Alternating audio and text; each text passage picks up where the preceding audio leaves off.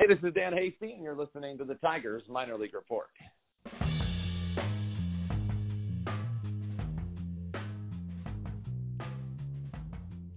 Welcome to the Detroit Tigers Minor League Tracker podcast.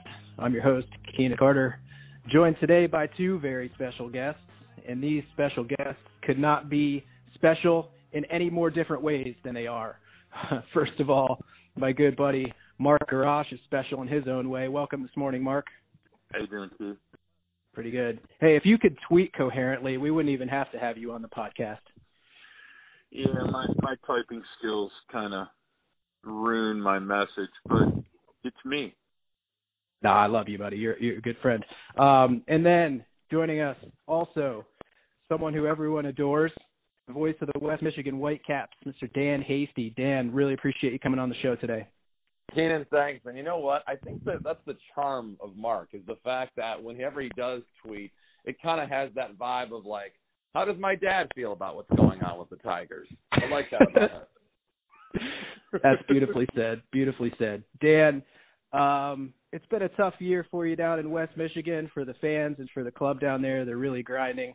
Are you ready for some Detroit Titans basketball yet, or are you still enjoying this?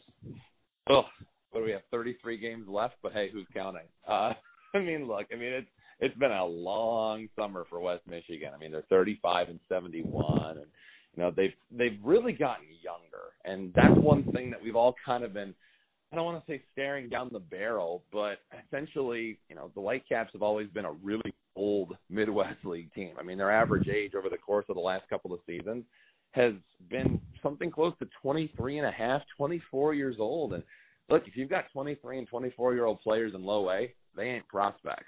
So, you know, what's happening now is they're scaling back, and the average age of just about every, you know, one on this roster right now is about 21 years old. So, yeah, they're getting younger, but now here comes that learning curve that we all waited for, and we kind of knew we were set to get at some point, so now we're just kind of paying the bill after all those good years. Absolutely. Yeah, and you know, I just want to say personally, Dan, on behalf of myself, I just want to thank you for all the support you've given me over the last year and a half and supporting in my efforts, even when I get a little whiny from time to time on Twitter and beyond. And then also for, you know, my partners over at Tigers Minor League Report, since we've launched the last week or so, been incredibly supportive of our efforts, and just want to thank you for that, for your access to being a resource and trying to help get our name out where you can. No, I'm happy to do it. There's been a void in coverage of the minor leagues, and I think you guys fill it perfectly. So I think you guys are doing a nice job. And the best part is, and I think you've used this phrase a ton of times, but in an army of scouts, in an army of eyeballs looking around every single player in the minor league system. And look, that's what this needs. And there's too many outlets out there that don't rely on what they see. They rely on what a webpage tells them. You guys don't. So that's what I like about what you guys are doing. I appreciate that. We're also big fans of the Road to Detroit podcast, so please make sure you're subscribed to that. Dan started hosting that this year. He's put out, 10, 11 episodes now. Fantastic coverage. Yeah, live interviews with some of our top prospects, and it just covers it from top to bottom, does a great job with that, so please check that out. All right, so the title of this podcast series is Don't Call It a Rebuild, right? Because that's what we refer to this as a lot, is a rebuild. But what Mark and I have been talking about a lot in our circles is this is team building. Team building is something that you do whether your major league team is in contention or not. It's about having habits within your player procurement process, with your scouting process that you are religious about, that you adhere to over time, and that leads to results. So, Mark, I teed that up a little bit, but do you want to touch on that a little bit more? Wow, I've brainwashed you. I'm a little worried about it now. Couldn't have said it any better myself. What I wanted to talk to Dan, because I think people need to start comprehending what prospects at each level start looking like. Now, you can draft skills, you can draft profiles. It's part of the process, but you need to be consistent with it. But, you know, Dan and I have talked about it. You and I and all the people at Tigers Minor League Report talk about it constantly. But players in low A, they are not a finished product. they may have skills, but they don't necessarily repeat them consistently, or they're in evolution. And what players look like in the Midwest League is vastly different than what they may look like at high A or double A, et cetera. Plus, I also wanted to touch on teams year after year after year seem to be pretty good, especially in the Midwest League, at finding players that seem to perform well, even though they may be skill-wise not as polished. And I wanted to touch on those two things. So, Dan, I wanted you to try to, bring the light about how different a Midwest League player may look in his tenure there, and how he may look later. And if you could cite an example or two, it might be very helpful. Sure. When it comes to trying to get somebody, straightened out in the Midwest League, I mean, sometimes that takes a long time. I think, you can ask Jim Leland. He's big on this too. And I know you guys might want to not hear this part, but he loves to say that the hardest jump is performing at double A. So if you break it down, essentially what every minor league player development system is trying to do is get guys ready for double A. And if you can perform there, it's pretty convincing that you can play in the big league. So, even if a guy goes to triple A and struggles, I mean, Kyle Funkhauser, a good example of that right now, good in double A, struggles in triple A. Typically, if you can pitch in double A, you have a pretty good chance of making the big league. So that's why I don't think the Hayes left the barn on a guy like Funkhauser. But, in terms of players in the Midwest League, I mean, Matt Manning was a great example. He essentially had his worst professional experience in terms of statistics with the Whitecaps in the Midwest League. He got hit around pretty bad, especially I remember his first two starts. I mean, maybe he didn't even make it through 2 innings. I mean, he just got ran off the mound in his first 2 games. It was certainly overwhelmed, but he got better. And, the Midwest League is kind of that stop for guys where they're going to find their identity as a player. And as soon as they find it is when they get on the fast track. But usually, I don't want to say it stalls out in West Michigan, but that's where the biggest learning curve takes place. And you look at Manning's numbers. Numbers were not good in 2017. He got his late season audition for Class A. But then in 2018, he started there, and he started to really figure things out really quick. And it became apparent that he was just way too good for the competition he had. But that took him about a year to figure out.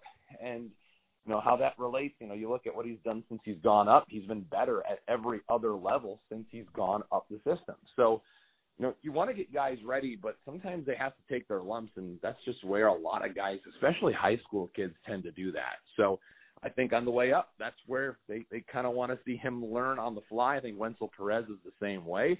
So they're going to let them kind of take their licks here and then figure it out. And once they do, then they'll skyrocket.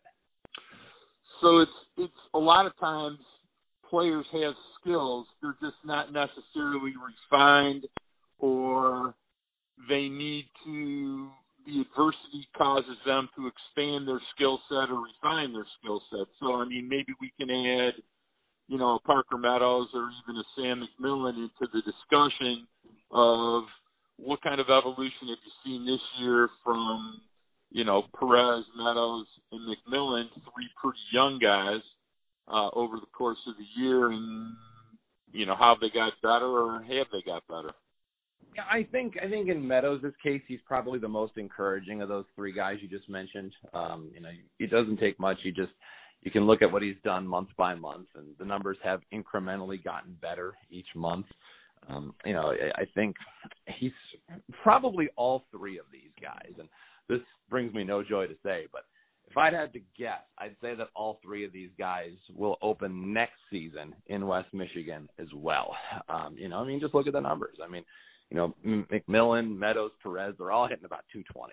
So, that's one of those lines that says maybe you need a little more time down here. And look, like we said, Matt Manning started the following season in the Midwest League, and he's just fine. Look at him now. So more than likely, I think all 3 of those guys are back in West Michigan next season, all as 20-year-olds.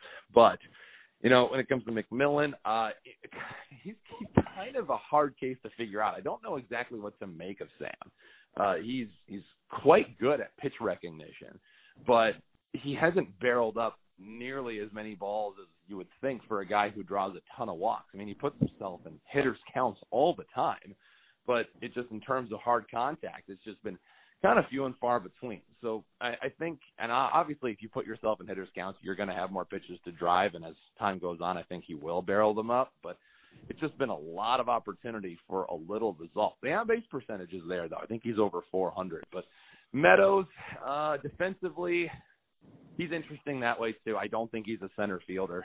I think he's fast, but maybe not as fast as we thought. But he'll certainly play fine in the corner. Just continues to need to work on his reads, his instincts, things like that. Pretty important that he needs to continue developing that as well. That's just as important as the bat. But Wenzel Perez, I'm still kind of waiting for the improvement.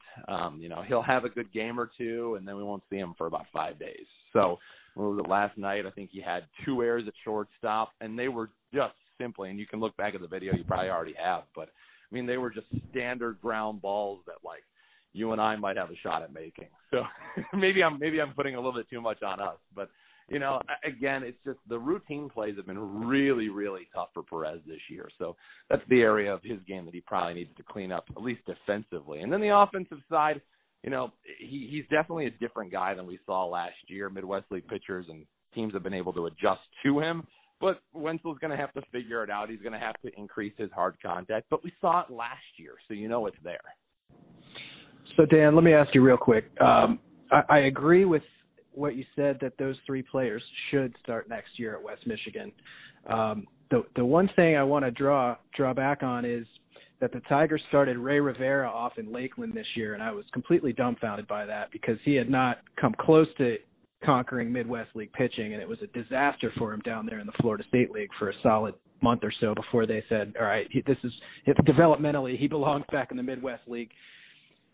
Do you think the Tigers will continue to take that approach of we're going to push guys level to level like those 3 we just talked about, even if we don't think they're quite ready, or are they going to back up a little bit and say we want to see a real mastery of this level before we push you to the next one? No, I think they're going to stay aggressive. Back in 2015, that was my first year in West Michigan, and the first game lineup of that 2015 season had guys who were also in the lineup the day they won the championship. It was rare to see a guy get promoted back then, and that was under Dave Dombrowski for the majority of that first season. But what happened was they simply left guys at a level all year, and they let them build up their prospect stack by, essentially just, I guess the best way to say it is by dominating. And that's really not the case anymore. I mean, there were probably 4 to 5 guys that could have been on the Midwest League All-Star team for West Michigan this year, but they promoted all of them within about a month and a half to Lakeland. And those guys have struggled by and large since they've gone there. I mean, there's been a couple of exceptions, but overall, they've probably lost a little bit of prospect value by jumping guys up a little bit. And look, it's to each their own. I mean, if you want to be aggressive with guys, and just talking to some of the front office guys, they think that if you're a certain age, you need to be at a certain level. That's one reason why you're not going to find as many 23-year-olds in the GCL, or at least you shouldn't. But, guys who were just drafted. I mean, essentially the first 10 rounds of the draft are already in West Michigan. I mean, that's one of the first times that has happened on such a mass scale. Now, granted, part of the reason is because of how much the West Michigan side struggled to start this year. But that's why they put all those guys in West Michigan. They might have to flame out this year and then kind of recalibrate for next season. But if nothing else, they're going to have a very good idea of what they have to deal with when they get back. Okay. Excellent. So part of this team building conversation that Mark and I wanted to have with you has to I like the rebuild team build, by the way. It reminds me of that old medicine commercial where these it's not a going problem, it's a growing problem. Anyway. Yeah.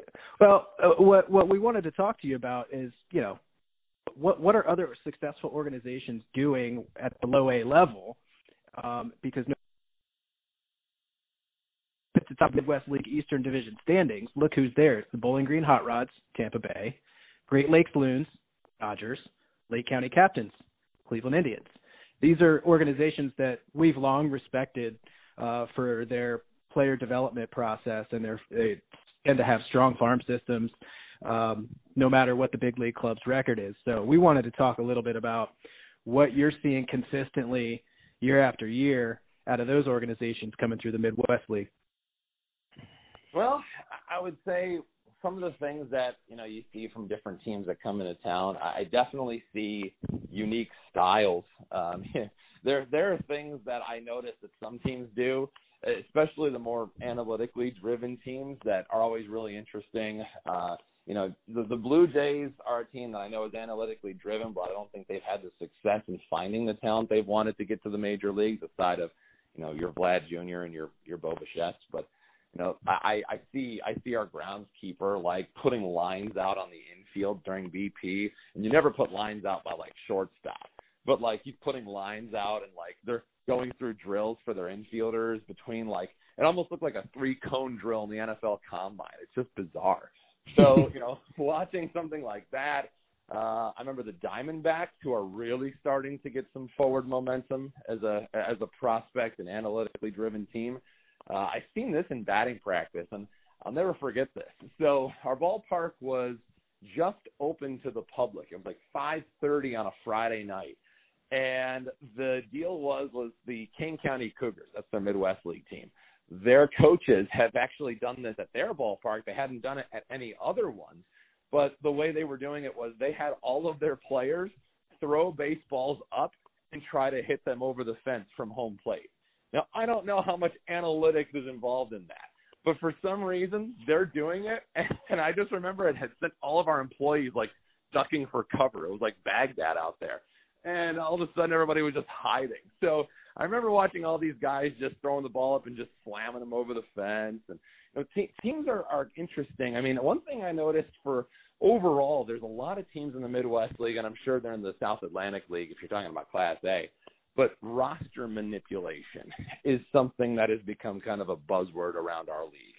So there are teams that make roster moves every day, sometimes multiple times. West Michigan / the Tigers, they don't really do that very much. And it's kind of cost them in the sense of sometimes they don't have enough relievers. I mean, obviously the pitching staff has struggled this year, third lowest ERA in the league, and sometimes they just run out of guys. And thus, that's why the ERA goes farther up, because either they're extending guys too far or they've got to throw a position player. And there's other teams that just don't do that. I mean, they simply just have the bodies available. So those are a few of the things that I've noticed other teams doing.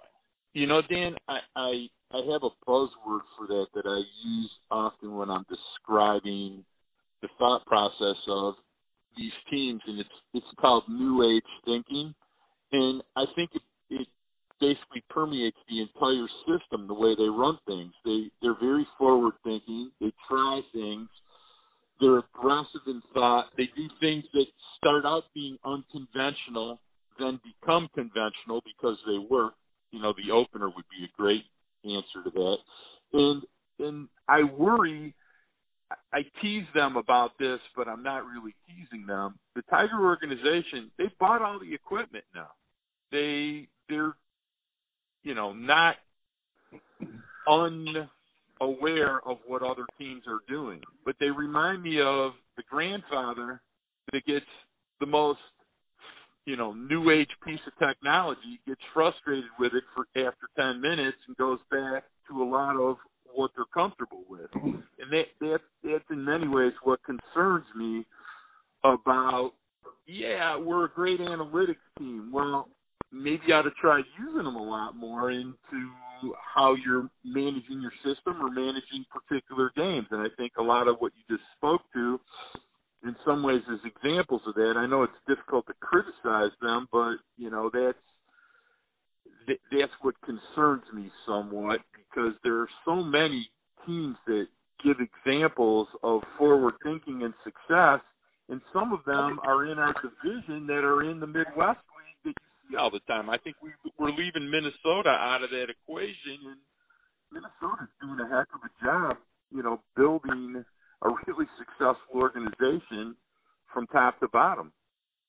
Yeah, I know where you're coming from. And look, I mean, I got a MacBook like 3 years ago. Didn't mean I knew how to use it. I mean, it's just but the thing is that just a lot of these teams, and I'd say the majority of teams in Major League Baseball have most of the same information. And now it's just a question of what you value more than other things. And, the truth is in the numbers. And I know our buddy Chris Brown put out the tweet a couple of days ago saying, how many 15-plus home run hitters do you have in your minor league organization? The Tigers had just one. So, it's been slim pickings in that area. And, whatever that formula was, at least at the time in which they tried it, didn't work.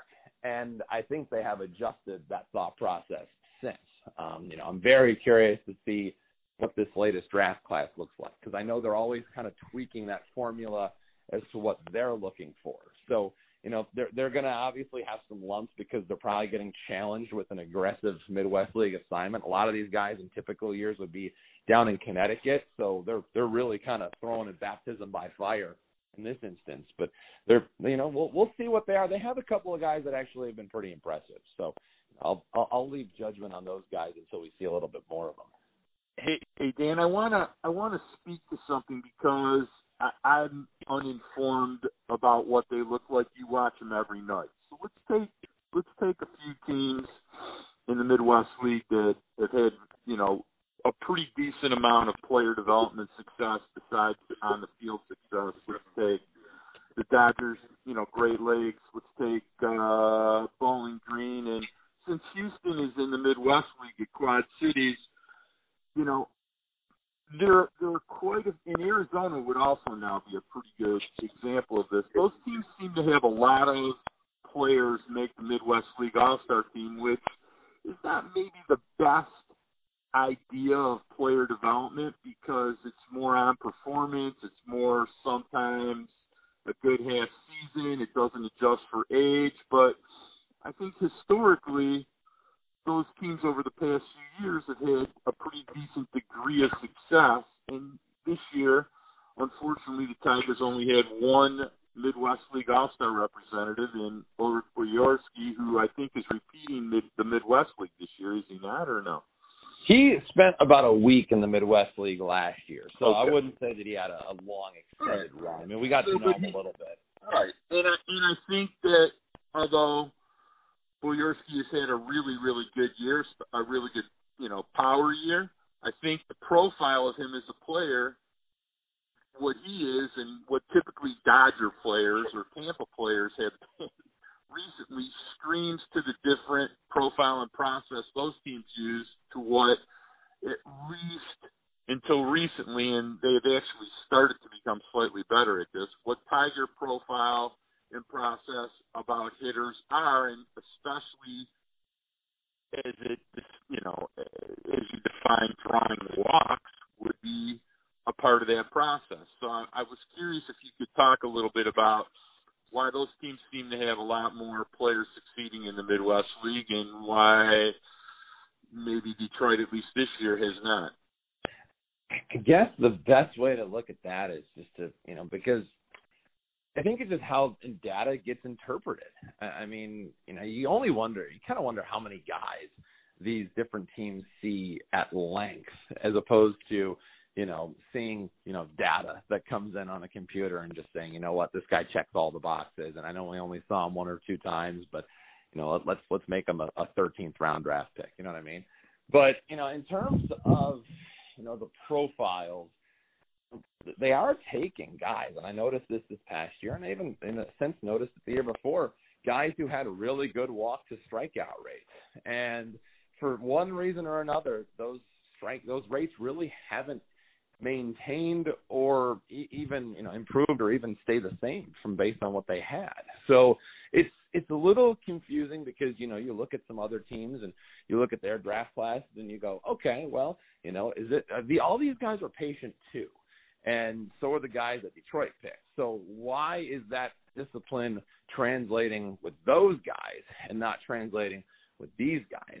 So that's something that I think it just comes down to what within the data do you value most, and how you kind of decipher that code kind of really helps you figure out what's going to translate and what's not going to. But you talked about Ulrich Bojarski. He's kind of gone under a learning curve. Second half has been kind of rough for Ulrich. He had a really good first half. He was an all-star. He hit 320, and I think he's hitting about maybe 190 since the all-star break. So he's been kind of in a long slump, which he's just starting now to get out of. But very aggressive, hyper-aggressive, few walks, lots of strikeouts, and thankfully he hits the ball hard. But you know as much as anybody that, if you hit the ball really hard, that's all fine and good. But at the end of the day, when your on-base percentage is in like the 330s, there are guys who can hit 100 points less than you and have a higher OBP. So, it's all relative when it comes to value.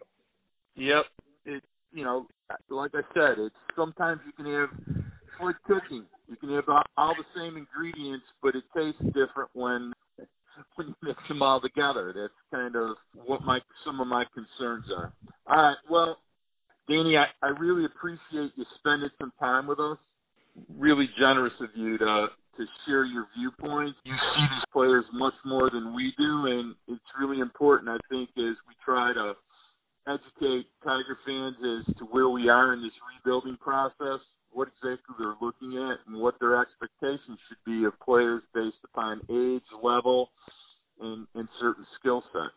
So I can't thank you enough for spending some time with us. Well, I'm just glad we didn't have to talk 20 minutes about bunting. That's the best part of this whole thing. Key, you want to share your perspective on the bunting? I've exhausted that topic. I committed to not talking about it anymore, but that's the best thing about Keenan is that he doesn't have to explain it anymore. We all know it. Yeah. Everybody knows my perspective on that, and it's okay to have different ones. And it was nice that Chris Brown had an opportunity to sit down with Lance, ask him the question. He chatted with Parker Meadows, asked him the question. So, hey, we've got everybody's perspective. Everybody knows how I feel about it, and I don't want to talk Jerry about it. Springer's final thought. It's just, it's there, end of every show. Yeah, but then, then people got to pull me into the conversation again. Robert James has to tweet every time somebody squares around a bunt now, so I can't get away from it. Now I'm the bunting guy.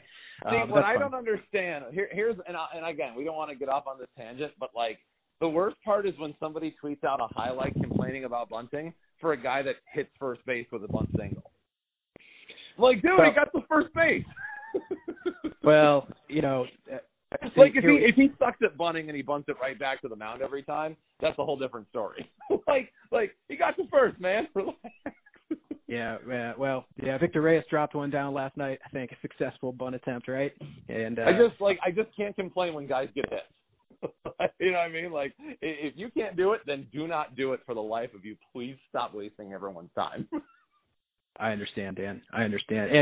And to reiterate what Mark said, really appreciate you coming on. Make sure you follow Dan at @DanHasty, and subscribe to the Road to Detroit podcast, please. Dan, hope you have a great time in South Bend, getting your tour of Touchdown Jesus, and I hope you got some nice amenities in that hotel because there's not much else to do in South Bend. That's right. It's that, and it's watching the movie Rudy on loop. I think they have it on one of the TV stations here nonstop. Life in the Midwest League. Outstanding. Boys, good job. Appreciate the time. Thanks very much, Dan. Thanks, Danny.